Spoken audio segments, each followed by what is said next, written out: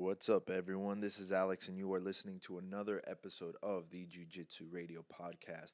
This podcast, as always, is sponsored and brought to you by Choke Aloha. Be sure to check out chokealoha.com, use the promo code Jiu Jitsu Radio, and get 10% off your entire order. I finally got word that this week they will be releasing a limited edition spats and shirt, and they're also going to be releasing some classic designs pretty soon, and you will get 10% off when you use the promo code Jiu-Jitsu Radio. So thank you very much to Choke Aloha for all the support. Now, on to the podcast. This episode actually came by a little bit by accident. I have been meaning to get Dr. Corey Peacock onto the podcast for quite some time now, pretty much since day one. Schedules never really met up, and then we ran into each other one Friday morning, and kind of was just busting his balls about him dodging me, and he asked me if I wanted to do the podcast that evening, but I kind of misunderstood him and thought he wanted me to record his podcast. I've actually been trying to get him to start his own podcast with professional boxer and kickboxing world champion Chris Algieri for quite some time now. I think schedules and everything's been a little hectic for everybody, and it never came to fruition. So I thought, hey, all right, I finally get to get them to record their podcast. Show up at his office, and next thing you know, it's kind of a little bit of confusion, almost like a Three Stooges. I thought we're doing yours. No, we're doing yours. So, long story short, we were actually doing the Jiu Jitsu Radio Podcast, and I couldn't be more excited for this episode because we go into some pretty deep science from two of the best when it comes to sports nutrition, weight cutting, training, strength and conditioning. For anyone who is striving to be a professional athlete, this episode is a must listen. Please take the time to follow Dr. Corey Peacock and Chris Algieri. They are constantly putting up some amazing information as far as what they're working on. If you guys have time, I urge you to please bug them to finally get their podcast rolling, because you can tell that they're extremely passionate about what they do, and they have some amazing knowledge, amazing stories, and it's something that everybody can benefit from. They are definitely putting in a lot of time and work into what they are doing. And I think the end result would be something that would benefit not only the MMA community and the jiu-jitsu community, but any athlete that involves weight cutting and strength and conditioning and diet into their training regimen. So without any further ado, here is Dr. Corey Peacock and professional boxer Chris Algieri.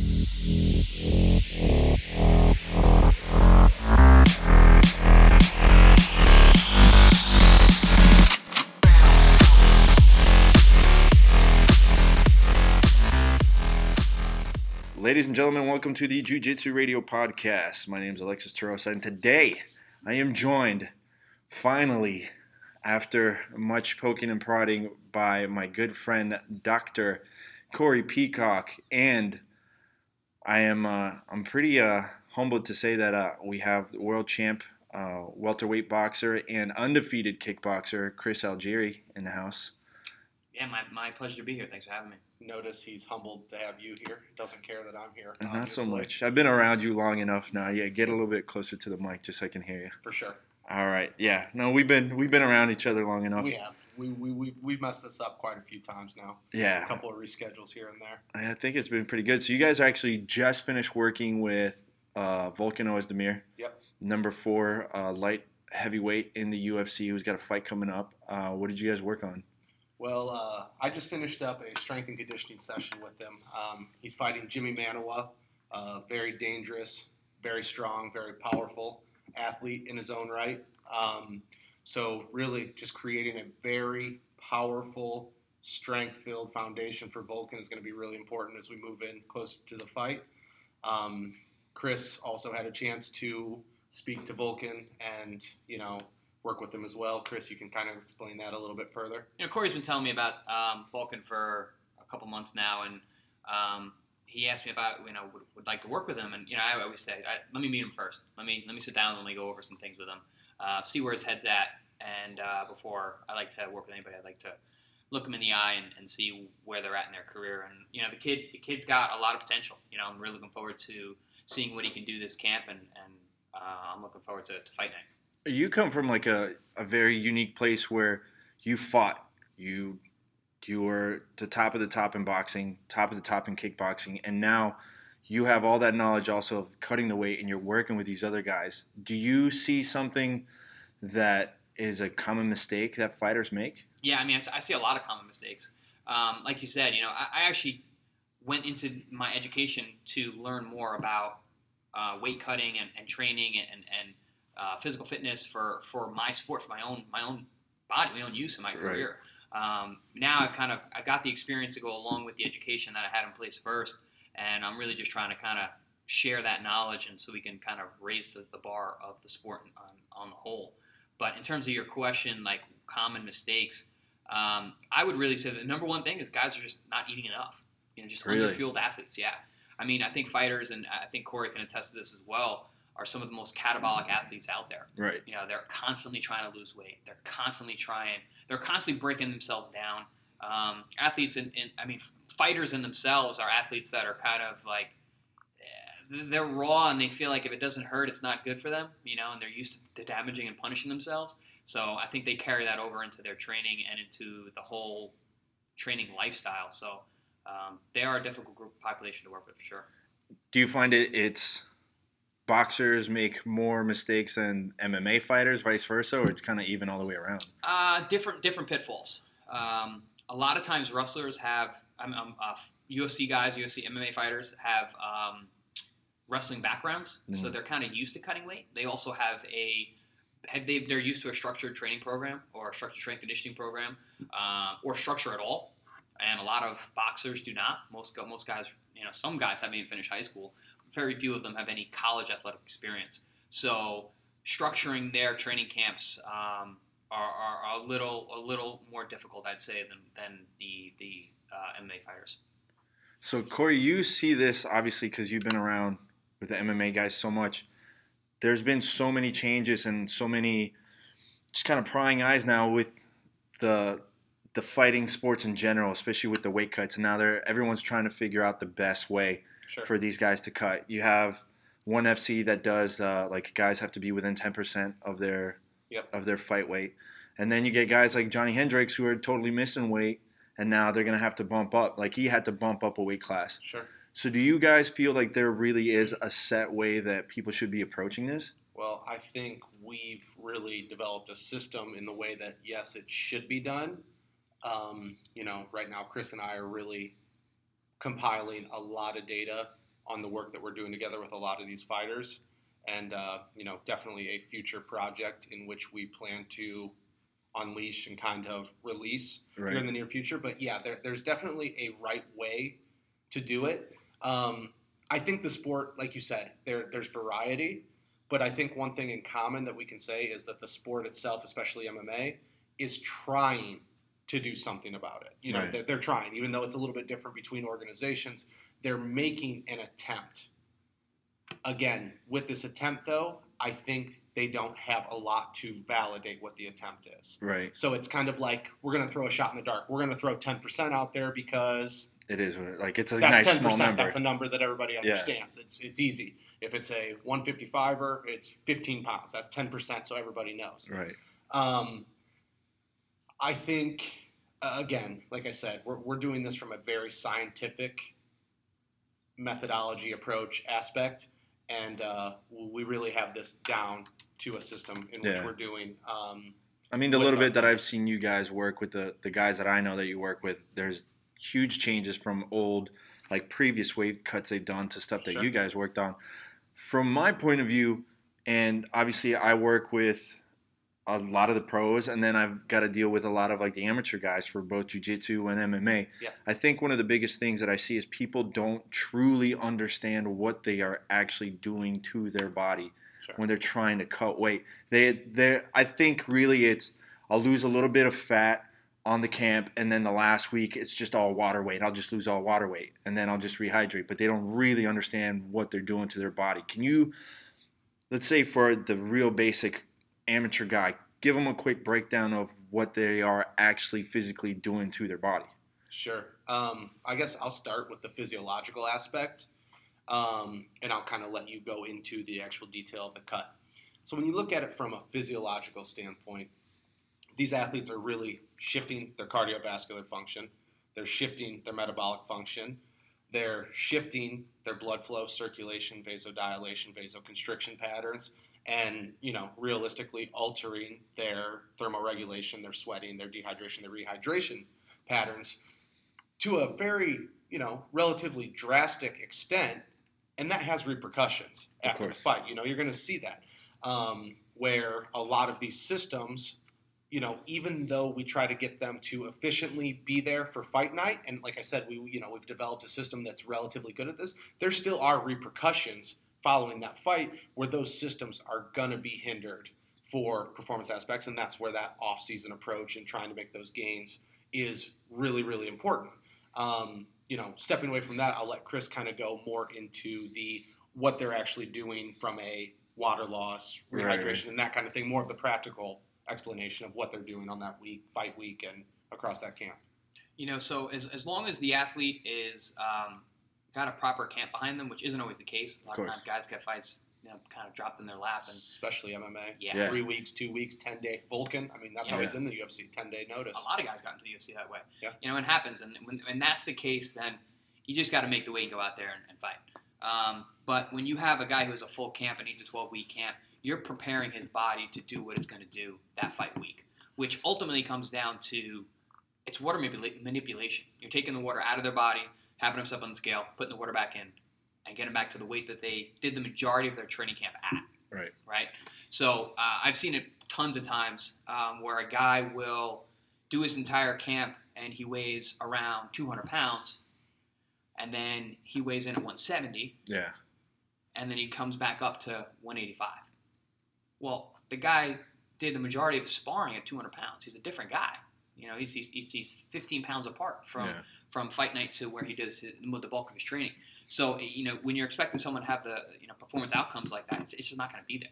Or you get the opposite. You get a guy who spent his whole camp at 190, weighs in at 170, comes in at 205.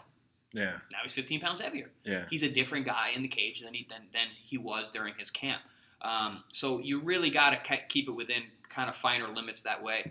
And I think it just logically makes sense that wherever you are at doing the bulk of your sparring, which is your basically race pace kind of training, that's what you should weigh going into the cage or the ring. Take that water out, put it back in, get back to that position. So let me ask you guys from let's say like a percentage point. You got guys that they're cutting, like you said, from 200 to 175. They'll probably come back to 185, 190 maybe. Mm-hmm. How much of their peak performance is lost because of that weight cut? Because everybody obviously comes into fight night. Everyone's got a couple of bumps and bruises, some damages, whatever, but they're not going to be operating at 100%. Mm-hmm. Are they at like a 70, 80? Like, what's the average? It's hard to put a number to it, but I think Corey and I both agree that a 10% weight gain after the weigh-in is within limits, and where you're probably going to get a guy performing as close to optimal as he can. Once you get too far outside of that 10% limit. So if you got a guy who's a 170, right, and he's coming into the cage at 187, he's putting that 10% of 170 back on. Right. That's good. Being like, not to cut you off, but then what about when you get guys after the whole IV ban? Mm-hmm. So then how does that affect even more? Because now you're still talking about 15, 17. Are you talking about pre-IV ban, post-IV ban, like in MMA?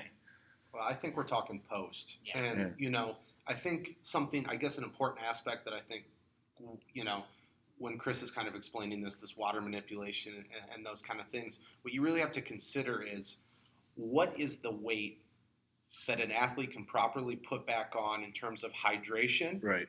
and still do two very important things. One, replenish the electrolytes in which he lost in that very, very drastic last stage of his weight cut. And how well can he replenish the glycogen storage that he lost during the physical activity of preparing for this weight, for this fight, along with his diet manipulations and those kind of things. And I really think anything less than about that 8 to 10% window that, I'd say an 8 to 10% window, and you can't ever properly restore those two things to function, muscularly, physically, all of those things completely effectively like you would in your camp. Yeah. I think anything above that, and you're not allowing your body the proper timing, the proper ability to absorb those proper nutrients, where now your body's going into a state of something it's not used to, and it's probably getting rid of more than it's actually using and absorbing. Right. So I think you got to be really careful with that and keep it in that really fine window where too little, you're not going to absorb it. Too much, you're not going to absorb it because the body's going to go into kind of a shock state. What to do with it? Get rid of it. So how do you guys find? And sometimes you can see that with an IV, where people would put an IV in too quickly, and the body just rejects it. Yeah. Mm-hmm. It's the same thing. So I've seen guys throw up. I've seen guys get the shakes. I've seen guys pass out. For sure. And what I look at that is that you're either in the wrong weight class or you didn't prepare to be in that weight class. Absolutely. And I think this comes down to something that those pre-camp assessments that Dr. Peacock will do, I will do myself with guys in terms of where they're at physically, where they're at in terms of body composition, meaning their body fat, meaning their lean tissue, meaning their body water content, and then with me in terms of their eating behavior, their nutrition-based knowledge, and figuring out what's the best weight class for this guy. Yeah. It's tough when you got guys that come to you like, I got to make this weight, and then you look at them like, this weight's not for this guy. Yeah. But this is their livelihood. You got to do what you got to do and to the best of your ability. But that's what I'm talking about. You need to be able to prepare your body to do what it's about to do. Right. For fight week, and I don't think a lot of guys do that. For sure. I mean, look at how far Rumble went without doing that. I mean, he was walking around at 210, and he 220 would cut down to 175. Ugh.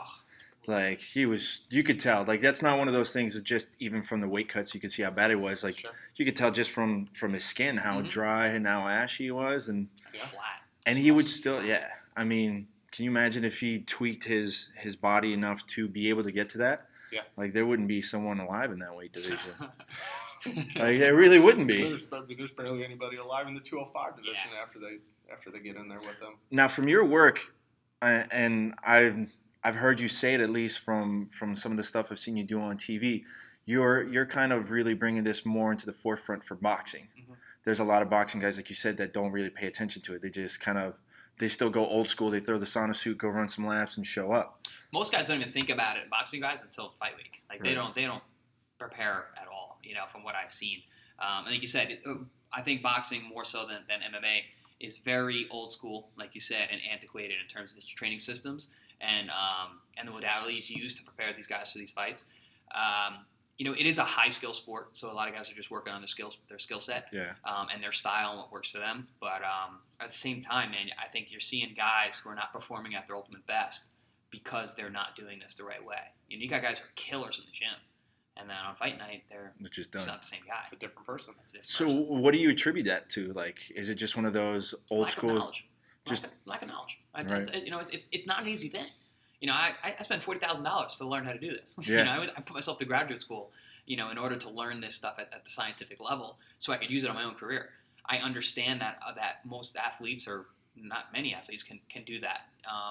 So that's actually why I'm out here, kind of sharing this knowledge and helping people at this point, because I get it. I've done it, but it's not something that is realistic for other guys to do. But do you remember a point in your career where you said, where that switch flipped and you're like, damn, I really got to look into this? Honestly, it happened to me in high school. I was a wrestler, Mm. and I was killing myself to make weight. I'm like, there's got to be a better way than this. I had the skill set, and I wasn't cutting weight the right way. And I remember going to the state championships up in Syracuse. They held them back in New York. And day one, state champs, I was good. I won my first two matches. Day two, semifinals, this guy outweighed me by, I felt like 100 pounds. I couldn't believe we were the same weight class. I'm like, this is not the same guy from yesterday. I had gained 2 pounds. He'd probably gained 10, and I felt it. I felt every pound. And I realized that I was doing something wrong. And that's when I realized I was like, listen, I need to figure this out. And I'm a science brain, science kind of guy. Good in school when I was a kid. So I just hit the books. Right. I mean, a lot of guys don't get it. For jiu-jitsu, for big tournaments, you come in day of, you weigh in that weight. Yeah. So there's guys that will cut a ton of weight, and then they compete, and they'll have like 6-7 matches. You're not talking about easy matches. A lot. You're talking about some beasts. Yeah. And they're going to fight. It's like so deprived and so depleted and so susceptible to injury. That's the scary thing. Oh, that's about nuts. It's absolutely nuts. And jiu-jitsu is such a mental game. You Yeah. gotta be sharp. You gotta be sharp and reactive. It's very difficult to be sharp and reactive when you are that depleted. Well, it's a mixture of not only are you depleted, but then you get into the bad situations. So then you start freaking out. And if you freak out, then you're putting your body into an even more of an adrenaline dump, and you lose everything that you worked for. Mm-hmm. And somehow these guys still push through. I don't know if you guys watched it. A few weeks ago, they did the World Championships for Jiu-Jitsu. And, I mean, guys are getting their foot snapped. People are holding on. They're still keep going on. It's like, I want to say it was Braulio Stima a few months ago. He was just warming up. Tore quad or hamstring, I forget, but they literally, you see it like they had to tie his legs to keep the muscle from rolling back and wheeled out. Doc, you can talk about that. Obviously, there's something going on there if the guy's getting hurt warming up. Yeah, I mean, it's just that's the fact of the matter. They're coming in so depleted that all muscular function from a cellular level isn't there. I mean, you got to think about, when you look at muscle tears and all those things that go along with it, where that's actually coming from. That's just coming from the collagen, the functioning of the actual muscle itself. And when you're depleted that much water-wise, I mean, that's what you're going to see. You really have to think about that. The entire cellular function of the actual muscle is so driven off of calcium and your electrolytes. What carries those? It's water. These guys are just coming in so dehydrated and so susceptible to improper muscle firing and injury. It's ridiculous. So, I mean, what do you guys think then? Because there's some tournaments, I think ADCC, where you have to be the same weight 2 days in a row, and guys are still cutting it. So now you're stuck holding it for 2 days. Is that something that you really feel that's just, there's no point in putting yourself through that? They need to cut that out. So I get asked a lot of times, not by jiu-jitsu guys per se, but by boxers, mostly amateur guys. And they ask me, like, I got to lose this weight. What should I do? Move up a weight class. Right. You're an amateur. You're not getting paid for this. It's not worth it. No. Why? Yeah. Honestly, it's a 3-round contest. The guy who's faster is going to win. Be faster and feel good. I'd much rather see a young guy, train hard, be fueled, and be prepared to go out there and do what he has to do, rather than cut the weight and win because he's bigger. Right. Because honestly, in these high-skill sports, the bigger guy doesn't win. The better guy wins. Yeah. So a couple pounds is not going to make a big difference. Yeah. Well, you get guys like Bas Rutten, they preach the biggest thing that it comes down to your cardio. Mm-hmm. The guy with the best cardio is always going to win because someone's going to gas out. And then, well, guess what? I'm still feeling 100%. Yeah. So you'll be able to fire on all cylinders. The great Tony Ricci, who's my nutrition mentor and someone that I know Dr. Peacock looks up to quite a bit, he preaches constantly that combat sports, the base biomotor ability is endurance. If you need to have a tank, because at the end of the day, everybody's at the highest level. Everybody's good. Everybody's fast. Everybody's strong. Who's going to be in better shape? Who's going to have the better mentality? Who's going to be? And honestly, your mentality and your psychological has a lot to do with how your body feels. Yeah. So if you're in great shape, there's no bigger confidence boost in the world than being in tip-top elite shape. Right. You come in feeling like $1 million, you're going to perform like it. Oh yeah. You might get caught, but you're still going to perform like you're $1 million. Exactly. So back to my original question. I think one thing that most people don't realize is the actual damage that they're doing to it. I know you're talking about, down to the cellular level, but you get guys that end up their kidneys shut down, right? Mm-hmm. And then you end up drinking like distilled water for forever, which is super bad for you. Yeah. Give the people listening just kind of an idea of what these mistakes are doing to their body when they do stuff like that. So people will call it metabolic damage. Mm. You're damaging your. That's not true. It's actually metabolic adaptation. So our bodies are extremely, extremely adaptable. You see it all across really time. whatever dietary restrictions there are, what you have available to you, the human body is really adaptable, and we'll figure it out. You see these guys, like you said, these guys who cut weight multiple matches in a row, but they still go out there and do it. Right. And some of the best guys in the world do that. So obviously their body has adapted to being able to do that. The long-term effects of that is something that hasn't been studied, but I'm telling you, there's going to be issues. You see it all the time with athletes who maybe have been cutting weight their whole life, and then when they retire, they blow up. Yeah. Their body's adapted to a certain super low caloric intake, and they've got that deficit all the time. Their body has kind of gotten used to doing that by hedging really their hormones, and we're all hormonal machines to be able to perform at the level that they're at. That doesn't change right away. It doesn't go right back to normal. You have to train your system, train your metabolism. And these guys have trained their systems to work at such low intakes that that's what the new set point becomes. So getting that back to normal, again, the metabolism has adapted to that, or getting it to readapt to what's normal. It takes a lot of time. I don't think guys really understand that. For put sure. the time in to fix it. Yeah. Like we talked about, it's an old school mentality of, you put on the sauna suit, you're doing this and this, that, and the other. People see the results, but they never understand, why am I getting these results? And you can tweak it, but you could get the same results without putting all this, like your body through all this damage. That's exactly where Dr. Peacock comes in. This guy studies the numbers. Yeah, and kind of jumping off of what Chris was just saying about the whole idea with the hormonal animal and stuff like that, you have to really think about two really important hormones that we look at that are really geared towards performance. You're going to have insulin that is going to really drastically influence the recovery response. Yeah. You're going to have the catecholamines or adrenaline, which is going to be a very important hormone in terms of muscle contraction and firing performance the night of the fight. So any sort of shift that your body is going to take out of the norm or away from homeostasis, these two hormones are going to be released into the body. Right. Anything away from normal metabolism, they're going to be released because they sense change. And that's I don't like change. The body doesn't like change.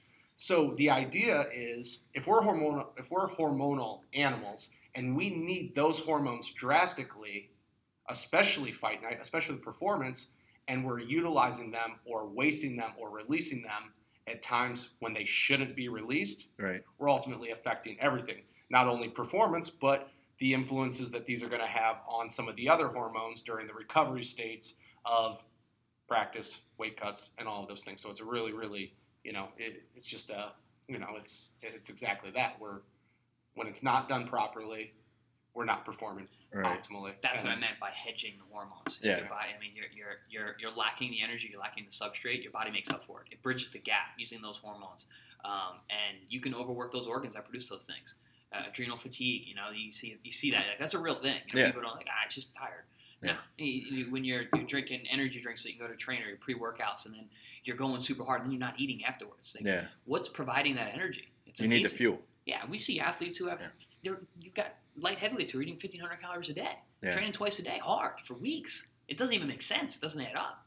But the human body is that amazing. It has these organs that can produce hormones that allow you to do things that you're not supposed to be able to do. It's kind of like a self-fight or flight system for itself. Exactly what it is. And let's be really honest too. The fighter's a different athlete.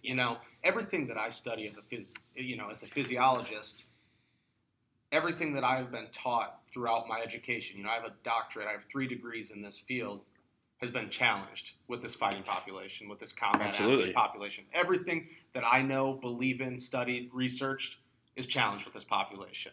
So, like what Chris is saying, some of the capabilities that these athletes have in very drastic approaches, imagine the capabilities that these athletes have if it's done efficiently, properly, and effectively. So let me touch off of something that you brought up, Chris.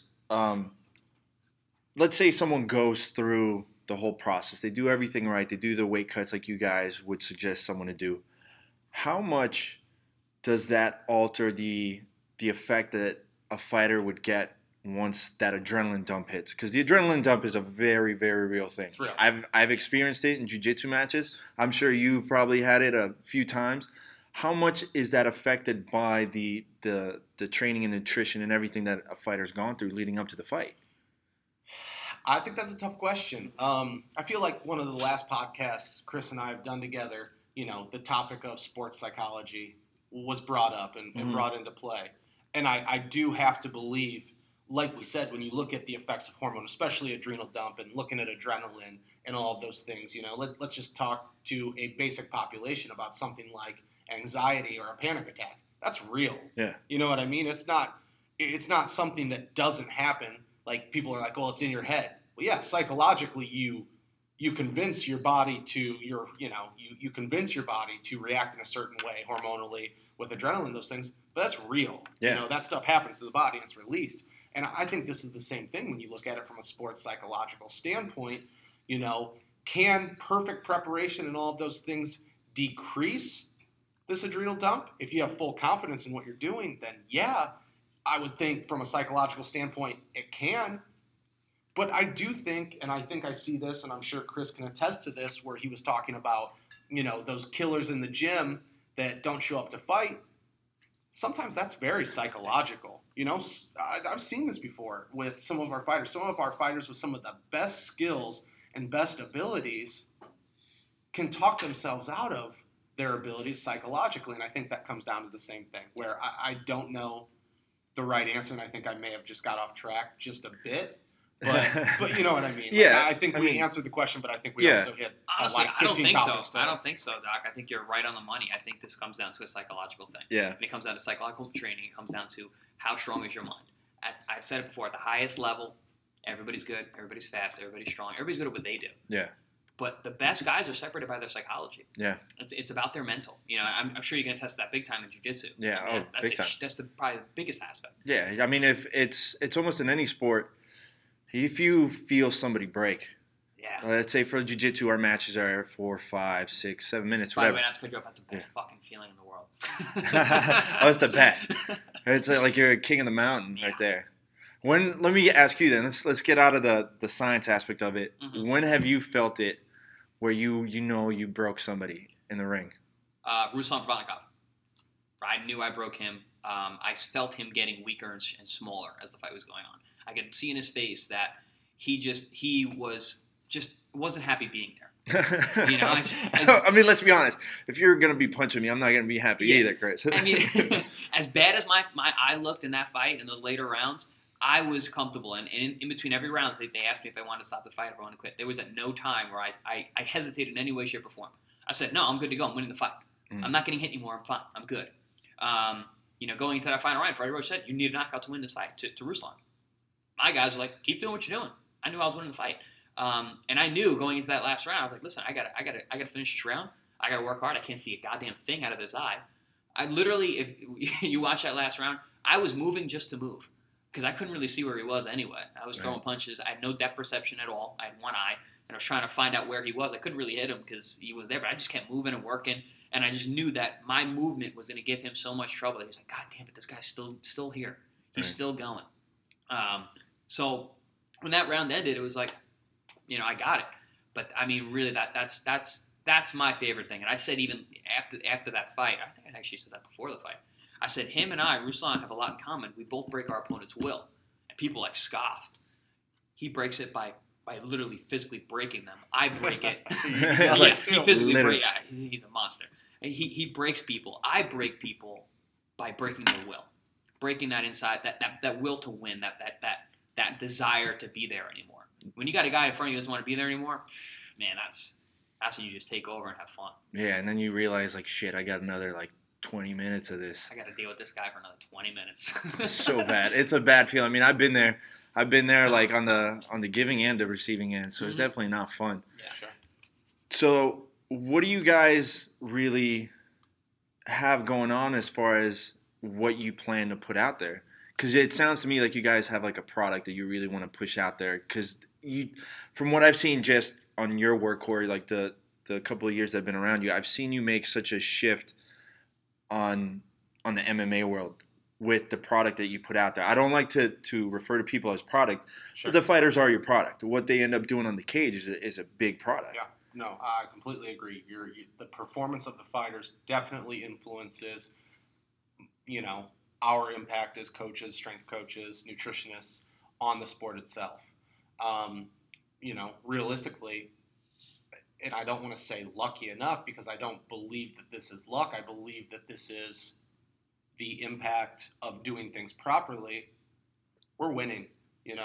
These fighters that I'm working with. Did you just go Charlie Sheen on me? We're winning. No, Seriously. Tiger blood. I'm being serious. And, I can't say that, I guess, looking at this from my aspect of strength and conditioning and periodization and those kind of things, I think I've really contributed an ability for those coaches around me, for those fighters around me to understand how to do things properly. And I think that's been the biggest thing. So, what are we working on together and what is our shift in this sport? This is something that we truly, the two of us, care about. This is how Chris makes his, this is how Chris has made his living up until this point as he's kind of making this transition, still fighting and now, coaching athletes right. and this kind of thing. I know he's been coaching for a long time and, competing.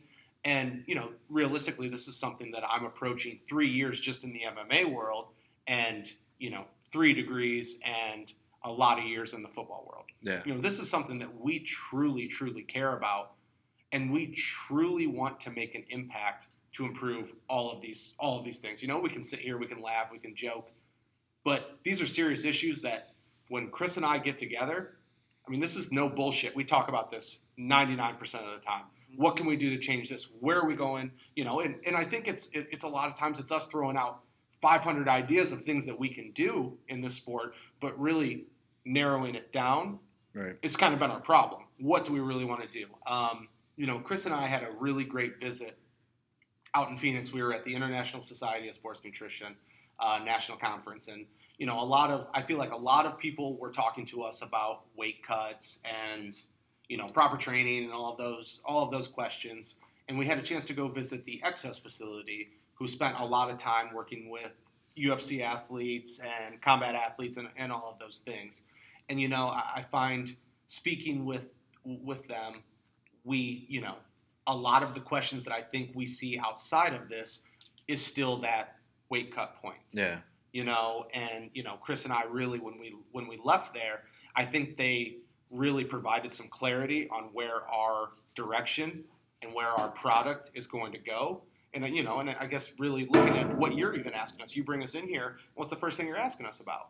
A weight cut. Yeah, because it's that element that people don't know a lot about, and there's not a lot of science to back it up. Right. What are you going to do? You're going to bring in 50, for me as a researcher at a university, what are you going to do? You're going to bring in 25 people. You're going to dehydrate them to the point of what people or research literature would say is death, and then rehydrate them. Nobody here is going to. Nobody's going to let us do it. I'll tell you right now, if I'm not going to get to punch somebody in the face and get paid for it, I am not cutting weight. Yeah, I don't feel like risking my kidneys shutting down for so you can write a paper on it. But that's the thing, though. That's the misconception is what these general populations can put their bodies through compared to what these athletes can put their bodies through are two totally different things. Different species. So it's kind of like it's one of these things where Chris and I have a resource that not a lot of people have in this world. Yeah. And so with that resource and with that data and with that product, I can speak for what we've talked about. I think Chris and I are going to make a really drastic impact in this approach to the weight cut.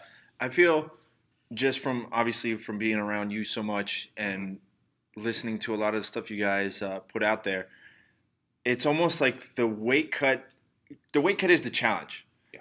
But the answer to that challenge doesn't lie within the techniques of the weight cut itself. It's everything leading up to the weight cut. Yeah. And that's very fair to 1,000%. say. And like the nutrition of it is obviously the big part of it.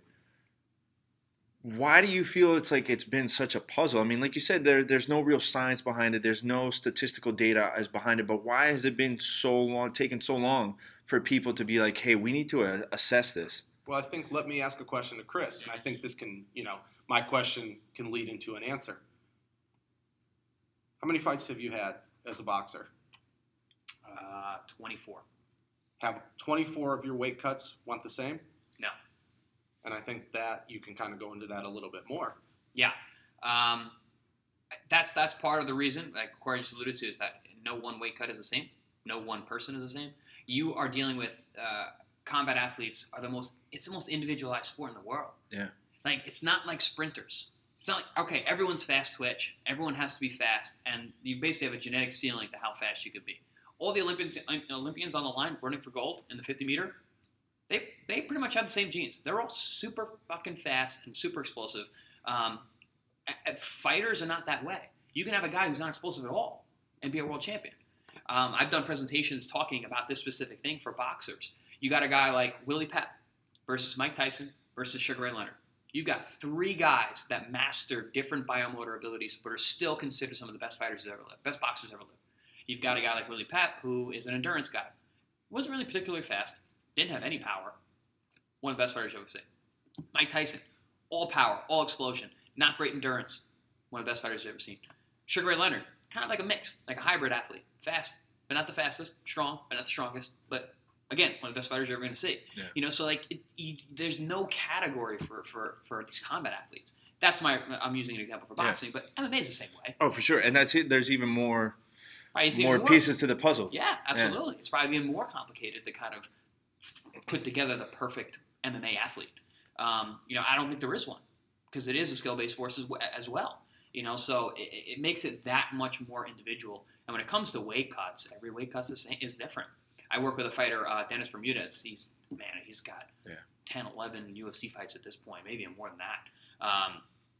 The way he's able to cut weight is completely different than another fighter I work with, Ryan LaFleur. They got completely different body types. Their bodies metabolize nutrients completely differently. They're able to pull different amounts of percentages of their body weight in order to make the weight. Sometimes they're super easy. Sometimes they're hard. And I've been with these guys now all of Ryan's UFC fights, Ryan LaFleur, and probably 3/4 of Dennis's. And not any of those cuts have ever been the same. So then what do you feel, not that I'm trying to pick up, because I know you said you didn't want to talk about other people. I got something to go off that. Oh, all right, go ahead. Because I just think this is funny, because, one of my fighters, Michael Chandler, just competed over the weekend. And I'm thinking about this whole week and thinking about his communication with me. So Michael's a lot different, I think, than a lot of the fighters that I deal with, in the regards that Michael asks a lot of questions. Michael comes from a collegiate background, a collegiate wrestling background, and everything needs to have an answer for him. And obviously it's just a testament to who he is, a 2-time world champion. And he's a professional. He's a professional. Mike's a badass. I like that guy a lot. Yeah, for sure. And one thing Mike said to me, it was funny, because it's fight week. We're going through the weight cut, and he sends me a picture of his prior 3 weight cuts and the directions that I have for this week. And he says to me, "Why is this different? Why is every number different here from week to week?" Are you bullshitting me right now? What he can't figure out is there's a couple different things, certain weight checks, certain weight markers throughout the camp, certain markers that we see when we go with our physiological analysis, from a resting metabolic rate to a DEXA scan, to how much water is he holding throughout the camp. These things all play a role in what we do. Yeah. I can say, Chris and I can pretty much consistently say we keep a lot of what we do to certain percentages based off of these metrics that we read. But, to them, it's just like, okay, why is this 167? Why is this 164? Why is this 166? Why is this 169 in terms of weight? It's just a number to them. Yeah. They don't realize there's a percentage that goes off with this. But, he really questioned that. And I thought, I kind of looked at it, and I was like, this is kind of funny, because, you know what, in my head, this weight cut is going exactly the same to me, right, based off of the numbers and the metrics and those kind of things. But realistically, when you just laid it out on paper for me from just a plain number aspect, which everybody understands, it's different. Yeah. Like, every number is different here, and all of these different goals, and where he should be on Monday, Tuesday, Wednesday, Thursday, how many gallons of water he should be consuming based on the things that we saw during this. How much is he shedding over the night? These things are all different in terms of the number value, but in terms of the range and percentage value, yeah, it's all the same to me. So I'm thinking differently than a number, but to the fighter or to the athlete, yeah, it's a number. Well, it's human nature to find a pattern.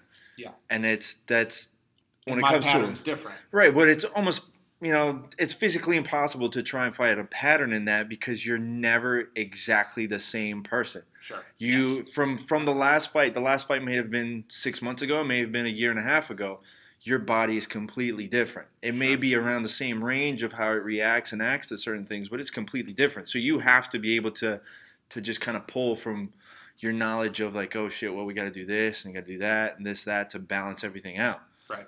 So I mean, I've seen it with the bodybuilders that I've been around with. Bodybuilders, same way. Yeah, and it's even worse. It's like it's worse because it's almost it's almost like a homeopathic like answer to stuff. Like, oh well, you're here. Well, you should do this and do that. And from an outsider looking in, it's just kind of like, is this guy serious or is he just pulling stuff out of his ass? Because that sounded like that answer just came out of thin air. Sometimes it's both. You know, sometimes it's a mental game. It happens, and that's why even like with Vulcan meeting him today, like I need to be in front of this guy and hear what his situation is. Right. Because I don't know until I'm there. You know, it's very difficult to do these things. You know, it's fun. This is funny. So I get DMs all the time. People are like, hey, can you make me a meal plan? Yeah, like I can. You sure, got the money? Sure. No, not even that. No, sure, I can. Yeah. I don't know who you are. Right. I don't know what you are. I don't know what you're made out of. I don't know what you eat. And, you know, you can't do that. Here, chicken, broccoli, you'll be fine. Well, it's a bastardized system because, let's be honest, all I need to do is add the word fit after my Instagram name and people are going to think that I'm a pro. Yeah, and it's like you get people who have no experience whatsoever in sports. No credentials, no licensure, no education. Nothing. They just have a couple of booty programs, you know. It's like go up the steps. Gifted. Yeah, and it's like, come on, like you're really going to just take this? I bet you if you go look at their high school photo. Or scientifically enhanced. Yeah. Most of the time. Yeah. So it's like, come on, like you got to have. First of all, that's kind of disrespectful to you because, like, well, guys, like that's 10, 15 years worth of fucking experience back there, and you just want to sit there and have it on a piece of paper on a spreadsheet for an 8-week program so you can look good this summer. Yeah. Well, shit doesn't work that way. I'll tell you right now, and you're just saying it because now you're just getting under my skin. It's like, you know, I look at some of these fighters and, you know, some of the guys I deal with and, you know, again, you know, I'm a physiologist, strength and conditioning coach. I have a sports nutrition certification, but by no means do I consider myself a sports nutritionist like Chris and the other. You know, I know enough to be dangerous and to be able to contribute to what these guys are doing and to help make modifications. But, you know, it's not – I'm not a nutritionist. I'm not going to claim that I am. But when they bring me a program and they say, hey, look, this bodybuilder – wrote me this program, and then I get on there and see something as basic as like the grams don't match the calories or something like that, then I'm like, there's a problem. Or I see my athletes consuming a third of what they're actually burning in a day. Then it starts to, it kills me inside. Yeah. Where it's like, you're just plugging in random numbers. I want to just, you know, I'm serious. And it's always like written on just like a piece of like notebook paper. And it's like, I just want to grab it and shove it in my mouth and just chew it out. Like, there's your calories. Like, you know, so you're right. It's one of those things. This is the worst field. I mean, even in just terms of that, but like, you know, it's the most rewarding field for me. Obviously, it's my passion. It's what I love to do. But it's also the worst field that like just drives me nuts. Well, it's disrespectful to the work that you put in. Sure. Because I mean, you go so deep into it as far as to like the mechanics and the science behind it's my livelihood. Yeah. This is what I consider my livelihood. Yeah, I mean, you spent the nights and you spent the weekends to sit there and get there to get that knowledge. And people think they can just do it by copying, pasting some bullshit program that they probably bought someplace else. And they don't. I guarantee you, they didn't even bother taking a look. It's like, well, they didn't even ask the person, do you have any allergies? No. Do you have any problems? Yeah, that's what I mean. Like, I don't know who you are. I don't know what you're made of. I don't know what issues you have. But like, even like into something more practical. When fighters, so I used to get hired just for weight cuts. Yeah. And I used to do that. I don't do that anymore because, like we talked about this whole time, like if your body's not prepared for that weight cut, I'm not going to sit there while you torture yourself. Yeah. And post claim that I helped you make weight. I can't do that. You know, like I've dragged guys through weight cuts before early in my career. I'm like, I won't do that anymore. So when Daniel Jacobs brought me on for the Triple G fight. Brought me out 8 weeks out. Yeah. I was with him the entire time. That dude's body was primed to make the weight. I watched the video you making him like lunch and everything. That was pretty funny. Dude, so it's funny. It was like, oh, you know, I did an interview with guys like, oh, so, you know, like, it's probably awesome having you as a cook. And I'm like, I looked at it, I was like, I'm not a cook. Yeah. That was the best. You have to watch it. Chef I forget where I was. I was just like, I forget if it was on TV or it was online, and all of a sudden your face popped out. I was like, what the fuck is Chris doing? Like chopping up fucking onions or something. Chef Chef Algieri. Yeah, Chef Algieri. I was like, Oh man. Yeah, but I need to remind me. Like, I'm not a cook. I just like to cook, and it just worked out that I cook. I'm a performance nutrition coach, man. Yeah. I sit there. I'm telling you what you should eat. Normally, you'd have somebody else do it, but I was in camp and I know Danny well, and I was like, you know what? I'm here. Let's save some money. Well, save you some money or make me some money. One of those things. A little bit of both. A little bit of both, and I'll just do the whole thing. So I don't know if you guys paid attention to the fights over the weekend where Johnny Hendricks didn't make weight. And then he claims that his wife was sick a month out. He was fine the whole time. And then the second he cut weight, he got a cold and completely missed weight. Gotcha. Which I would totally understand if he hadn't missed weight before, like a bunch of times. Multiple times. So what do you think that really attributes to? Because it could be just laziness, just not really giving a fuck. Or it could be like, would a cold really affect it that much? I mean, honestly, I don't know, Johnny. I'm a huge fan of Johnny. I think Johnny. You don't have to talk trash. Fights. I'll talk trash. Yeah, for sure. No, I think he's had great fights. I mean, he's a world champion at one point or another. But something, and I think everybody can agree to this, something's went drastically wrong in that process for him to have these issues and have these problems. And it could be any one of those things, but I would have to say probably a combination of all. But it makes no sense to me if someone who was a collegiate wrestler, high-level wrestler, he's done it perfectly so many times. Sure. And now all of a sudden it's just going... But then, okay, so you're saying something and you're making a huge assumption. Yes. Is he really done it perfectly? What if it's been... He's made the weight. Okay, he's made the weight. And that's what I mean. That could be the biggest issue here is that he may, and from what I've heard, I've never met him. From what I've heard, he's a really big guy. Yeah. Maybe that's just the case. Nothing's been right this whole time in this process. And it's just body's gotten not doing through it. him so long. And like I said, looking at these, I take a very scientific approach, looking at these physiological measures, cardiovascular, metabolic, and the list goes on and on. These things, in terms of human physiology, when you study these things, aren't really, there's certain markers that really aren't supposed to change a lot throughout throughout preparation and all those things. It's kind of like your genetics allow you to be this strong or this in shape or this fast or this whatever. This process of camp, weight cut, fight alters these things way more drastically than scientific literature says that they should be altered. Right. So again, looking at these guys from pre-camp to pre-fight to post-fight, I have three, if I'm looking at this on paper from a physiological standpoint, I have three different people in front of me. Yeah. And this is the same person in a matter of 10 weeks. Yeah, if you were just looking at the numbers, you would say that it's physically impossible for someone to be doing this. So, with that said, I guess it's just like we said, how much can the body take? How long can the body take this before it starts to react against this? And, that could be something that Johnny's dealing with and, a career decision as to where he needs to go in terms of weight class. Right. Maybe something he needs to think about. And I can't speak for him. Maybe it is one of those things that he hasn't put the work in and he knows that. I don't know. Yeah. I'm going to interject with a little bit of fighter insight. Go for it. What a fighter tells you in the public and what actually happens. No. Not what a fighter tells you in the public. What a fighter tells you to your face, like as a coach. Are generally entirely for sure. different things. So if he tells you got a cold, who knows? Maybe he did. Maybe he had a cold on top of a lot of other things that happened. Well, maybe he had a massive ankle injury that you didn't know about, and he couldn't do his cardio and anything. Well, look at what happened with Khabib Nurmagomedov, at his last fight. Sure. He was eating tiramisu the Wednesday before the weight cut. Right. And then he's like, I can still make the weight. And then his kidney, or was it his liver, shut down? Yeah, exactly. Like his liver just completely shuts down and they had to rush him to the hospital. Mm-hmm. Right. So this just popped in my head. A question for you guys is, let's say you finally get to make that shift happen in whether it's boxing, MMA, whatever.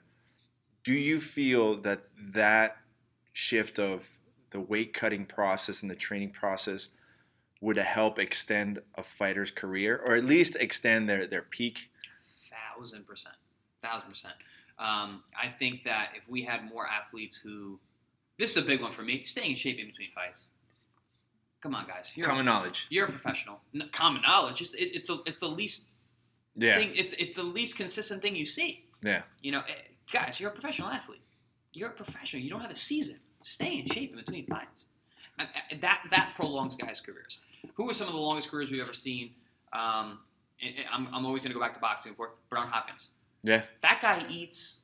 I've been around him eating. He's vegan, right?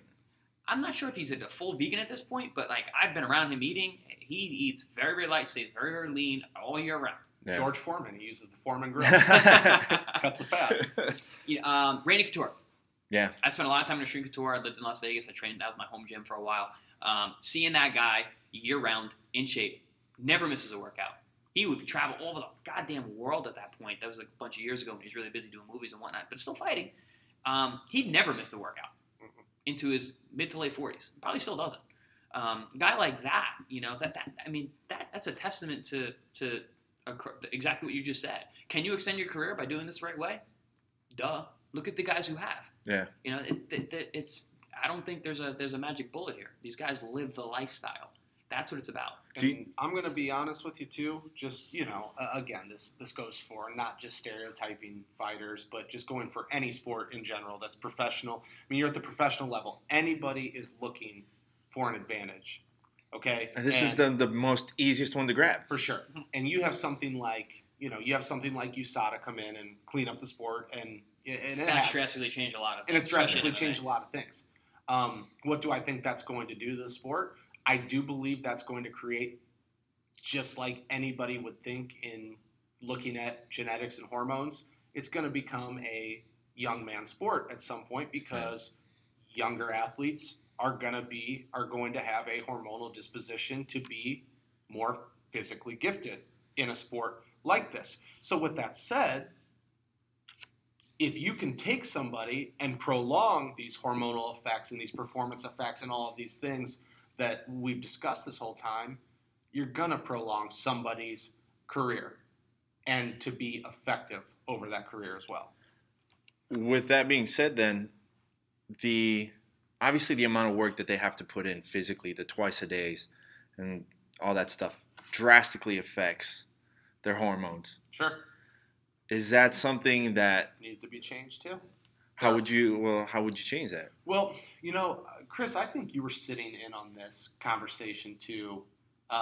Chris and I were at a seminar, and we were listening to a guy that does combine preparation for NFL athletes, Pete Bomarito. Yep. It was awesome presentation. Yeah, it was at Nova Southeastern University, where I'm an assistant professor as well.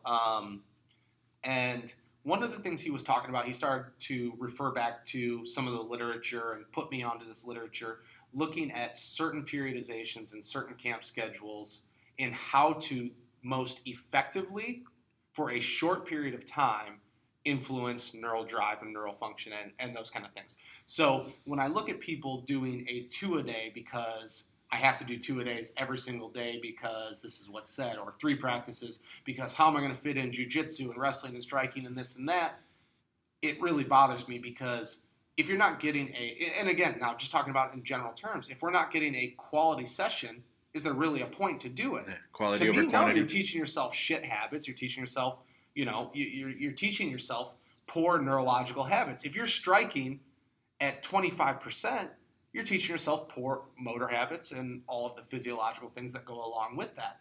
So, to me, it's about really spreading these things out throughout an entire camp efficiently to keep that neural drive very, very high. And that's something that,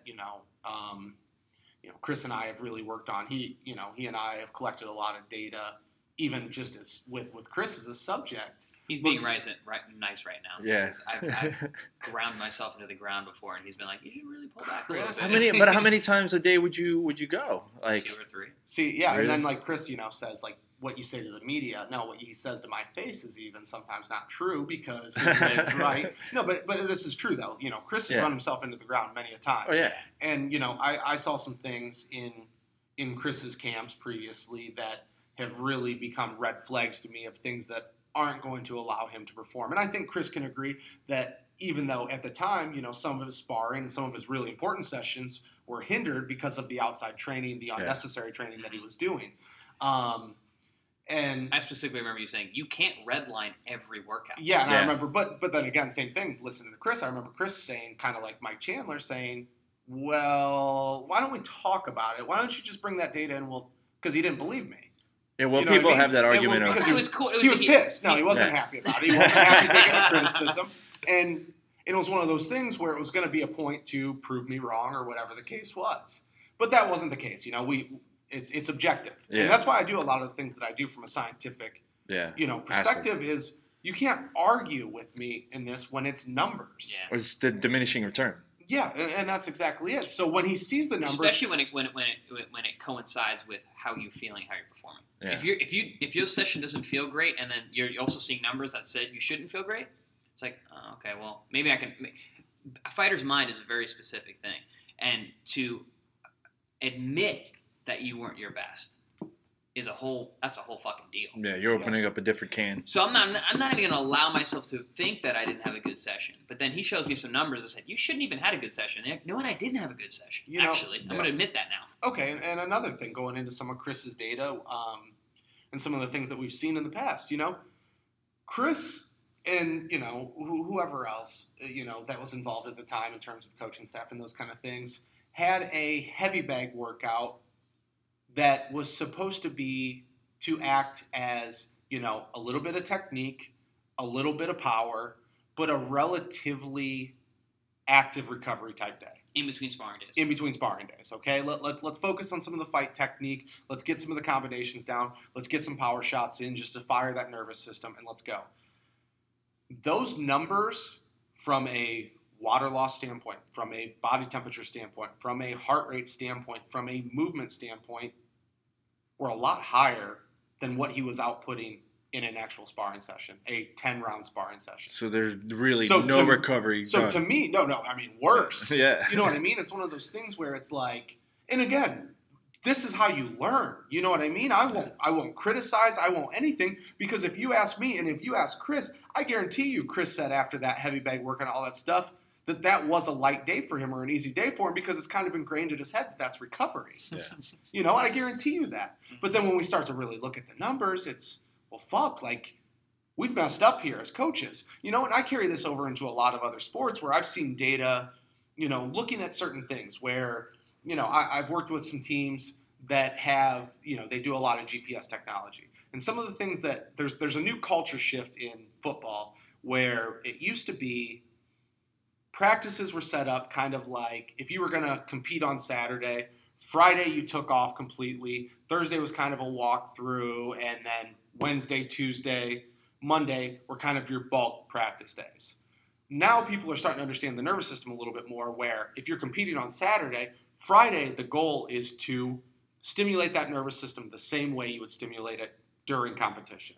Not as long, obviously you're not going to go for 3 hours like a football game would be or like a boxing match would be, but you stimulate the heart rate, you stimulate that neurological response to be very high so that the athlete's primed to go into that next day. Right. And these people will show me this data and they'll tell me that, we're doing something like our Fridays before game days are supposed to be super fast and super explosive, just like the game, but they're very cut down in terms of time. And then I look at the speed or the intensity or the physiological markers compared to what I see in the earlier practices or compared to the game, and they're only like 50% of that. Okay, so you've got out of this culture of like kind of the jog through or the walk through, but you're still not stimulating the system. You know what I mean? So it's like one of those things. If that's the intent and that's the purpose, just like with Chris, if his intent and his purpose for that bag day and that pad day was active recovery or strategy, did he accomplish that? No, he might have had a great day in his mind. He might have got a session. He might have got a lot of work, but it's not the intent.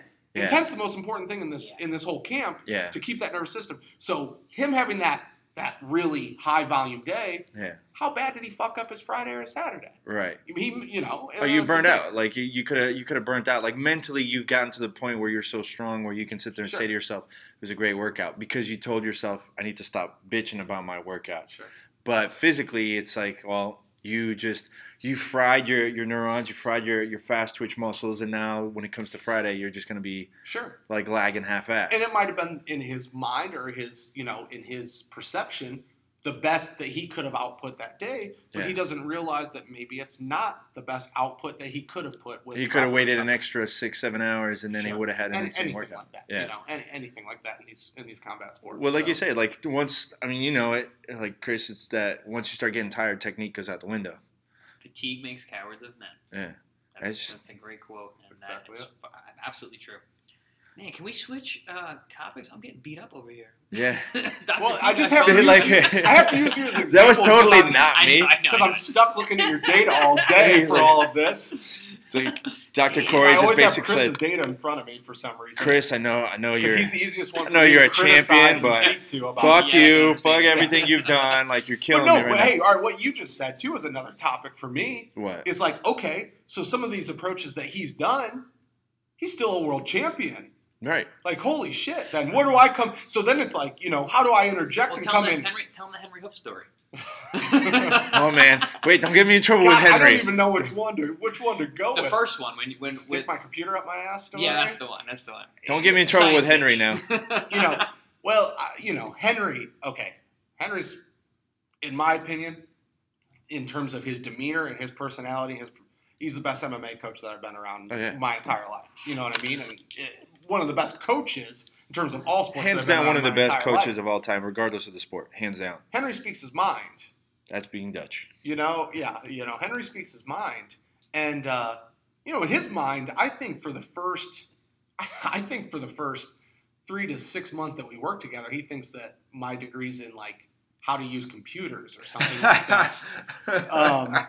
You know what I mean? And like, for me to start gaining his trust, it really took a lot of different kind of like me making points that came to fruition and things like that, and athletes at risk for injury. And unfortunately, then we see injury and things like that, and it was kind of one of those things, cause and effect. But it made him and I, the relationship that we had, grow as to this point that we're at now where, myself along with Jake Bonacci, who, in terms of MMA strength and conditioning is, in my opinion, the best strength and conditioning coach in the actual Agreed. In the actual industry, in the actual field, it really increased the trust of what Jake and I were really trying to accomplish with the rest of the team at that time with, Coach Greg and Henry and those guys, where they believed in what we were doing, and Henry says it now all the time. Look, I don't really get all that weightlifting stuff. I don't get what you're doing over there, but my guys are always 100% come fight night, and they're always healthy. Yeah. And I think that says a lot to what we're doing. I mean, I can tell you from my experience around the camp before you came around, the way that I see everybody training is absolutely different. Every time that I see everybody comes in, they're like top shape. They're like top, like just performance output every time. I mean, obviously getting into like later on in the week, everybody drags down. But compared to when I first came in to the old gym and everything like that, for sure, hands down, everybody's performing at a way higher like RPM. And it's a shift from like when I was talking to you, Chris, about like the shift in the mentality of the training. Because you can go same old school, like we just grind it. Look at teams like AKA. Yeah. They're known for guys getting injured. Known for guys getting injured. And you think about it, it always happens the week before the fight or the week, like 2 weeks before the fight. It always happens that way. Right when everybody's supposed to start peaking, that's when they end up getting injured. So you start getting guys, all right, let's be scientific about this. Let's do this, and this. All right, take a day off. Like you guys were talking about before. Yep. Maybe you should take a day off. Take a night off. It becomes such a huge thing. And the active recovery, same thing. It's huge. Different performance from guys that I've watched fights for years. Yeah. Like now they're completely different fighters. And there's such a trust in what you have to. You have to earn that. You have to earn that. You know it from a football team. If someone comes new on a team, it's like it's going to take a while before you get that. It takes time. It really does with this whole thing. But ultimately, I think it's like you said. Chris and I, we're trying to make an impact on this sport. we want to improve the sport. We want longevity Yeah. in the sport for the fighters that we work with, the fighters that we care about. Chris as a fighter and, all of those things. We want to make an impact on what we're doing here in the sport, and we want it to last for a long time. So it's something we truly care about. Let me ask you one last question before we take off, because we got to wrap things up. Sure. Do you think it's physically possible for someone to write a book that says how to cut weight? No. Yeah, that's what I was expecting. He just stole the title of our textbook. So how to damn. cut weight. No. Let me go ahead and throw my little copyright in there. Yeah. So the answer is no, but if you could, it would be Corey and I who would write it. Right. But no, I want to kind of go back a little bit upon why Dr. Peacock and I are doing this. And for me, it's twofold. One, people die in this sport. Yeah. In these sports. We were just talking about it today. Dude, More often than not. Yeah. More often than it is okay. Yeah. Once you get your second point out, let me come back to that. Because Sec- I'm pissed off. Second point is I don't know exactly how Dr. Peacock feels, but I know that I want to see these sports be big. I want to see them be the NFL. I want to see, the NFL, man, their guys, you're getting the most out of every one of these guys. Their potential is through the goddamn roof, and the money that's involved with their testing and their nutrition and their recovery. I want to see that for these gladiators who deserve it. These fights are old. These sports are old, super old. Yeah. Fighting is the oldest thing out there, and yeah, some of the top guys are really getting paid, but I think that there's room for improvement even at the highest levels with these athletes. Maybe we can get more years out of them. We can see some of these greats go even longer. We can see some of these greats come out of the sport the same guy that came in. We don't need these punch-drunk people walking out of these rings. Punch-drunk former awful. champions. It's awful Yeah, to see it's that. sad. It hurts. It hurts. I've been around a couple of pro boxers. Howard Davis was the first guy that I ever met that had you could tell like something was going on, and it hurt because he's a legend. I mean, MMA guys aren't going to be any different. The sport is so young. We haven't gotten to the point where these guys. We see it. Yeah, we haven't seen it yet. It's going to happen. You see it physically on some guys, like physically as far as like their body, but not their brain. Not yet. Sure. And I guess I'm veering, but like you said, this was just something that really bothered me, and it still bothers me to this day. Like, I don't know why it impacts me so much, but there was an interview that I did a while back, one of the MMA outlets. I don't remember what it was, and at the time we were sort of starting to experiment with these basically brain scanners as infrared technology to recognize if there is some sort of bleeding within the brain. So if somebody gets hit, it's an easy process. You take the scanner, it's a 5-second process, scan, everything's good. That's the case. And I remember I did this article, and, basically the article was about taking further measures to instill these fighter safeties. There's been fighters that have had some sort of trauma to the head. They go sit backstage because maybe their coach or whatever the case might be has another fighter on that card. They're waiting for everybody. And, everybody's gone. Then some issue occurs and, they have some sort of catastrophic effect where when you look at something like head injury, medical attention is so timely and so drastic, okay? So my article was basically just that. We're using something to recognize it. We're not medical, we're not taking any steps, but hey, if we see a problem, we can at least get it to the right attention right away. And I put that article out, and a coach wrote something about, death in combat sports is less likely than, happens less than somebody choking on a grape and dying or something like that. It really ate at me to the point that I'm not going to get confrontational. I'm not going to get pissed off, but you're a coach. And to think that anything that can improve the longevity of your fighter's career, that could prevent, even if it's a 0.00001% chance, what if that's your fighter that's that 0.0001 that could prevent that? And I remember being so upset that I probably wrote 15 replies, deleted it all the way through, slept on it before I actually responded. Yeah. Just saying that, like, how dare you as a coach and somebody that should be caring about your fighters Yeah. and the well-being of this sport could criticize any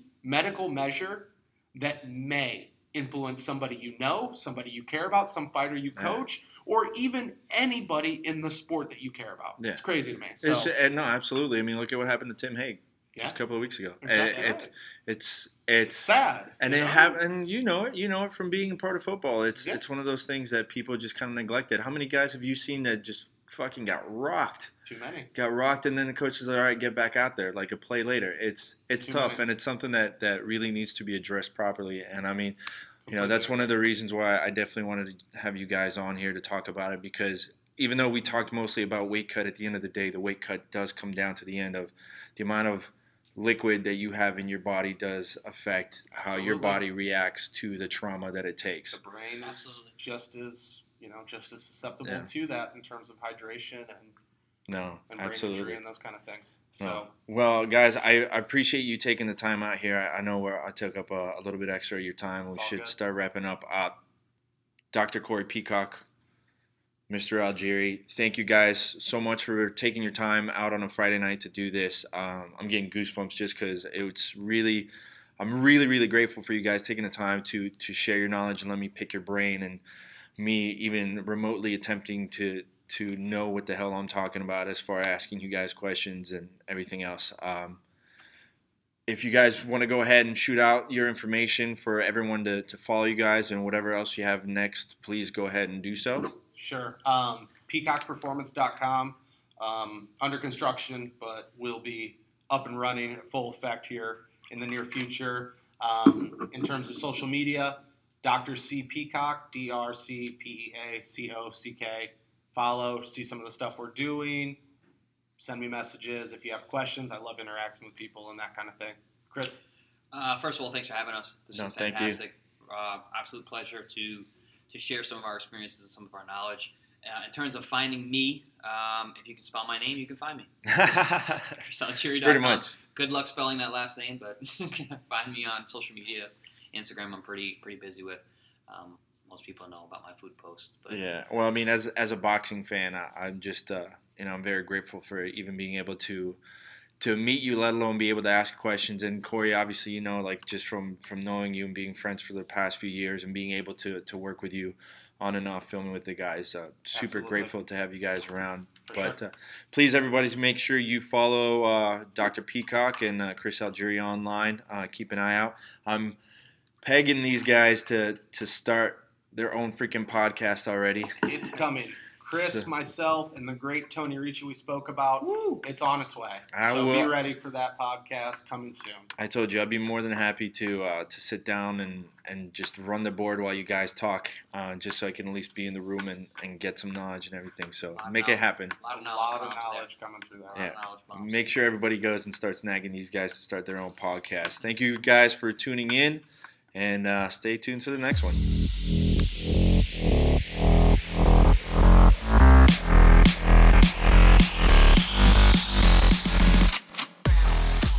Have it, guys. Thank you very much for tuning in. I want to take a minute just to thank Chris Algieri and Dr. Corey Peacock for taking the time to sit down with me and really just kind of schooling me and not even scratching the surface to the science and their knowledge when it comes to weight cutting, sports nutrition, and strength and conditioning and everything that we talked about. I can't even remotely say that I have a fraction of the knowledge that they do, but I tried my best to really kind of dig in and hit the questions that I think are important or would be really beneficial for all you guys to hear. I hope that I can get them back on, because there's a million other questions I could be asking them, and there's a million other stuff that we could go over and things that I could ask Dr. Corey Peacock and Chris about just MMA and strength and conditioning and everything in general. So if you guys enjoyed it, please share this with your friends. Post it on Instagram, post it on Facebook, Twitter, whatever. Please follow Chris Algieri and Dr. Corey Peacock on Instagram, Twitter, Facebook, all the social media that they're on. Let them know that you want them to start their own podcast because they do have a ton of knowledge and they are really putting in their passion and effort into doing something that would benefit the MMA, jiu-jitsu, and fighting sports in general as far as the health and well-being to all the fighters and really to help fighters get a longer and more successful career. So thank you again to Dr. Corey Peacock, Chris Algieri. Thank you guys all for tuning in. Thank you for everyone who takes the time out to let me know how much they enjoy the podcast. Please just continue sharing it. Again, I don't get paid for any of this stuff. I just do it because I really enjoy doing this. Thank you to Choke Aloha for the support. Be sure to check out chokealoha.com and use the promo code Jiu-Jitsu Radio. This week they are releasing new stuff, so make sure you check them out. And thank you guys again for everything. Follow me on Instagram. Check out my blog, mycosmicjourney.com. I will be updating it as much as possible and putting up new stuff. If you're interested in my photography or my videos or anything like that, Sonder Marketing is my company, so check it out. I do sell prints of certain things that I take photos of, not so much as the MMA guys, but more of the ocean and surf photography stuff that I do. So if you guys want to support me financially, that's the best way to do it. Thank you guys again for tuning in, and I'll catch you next time.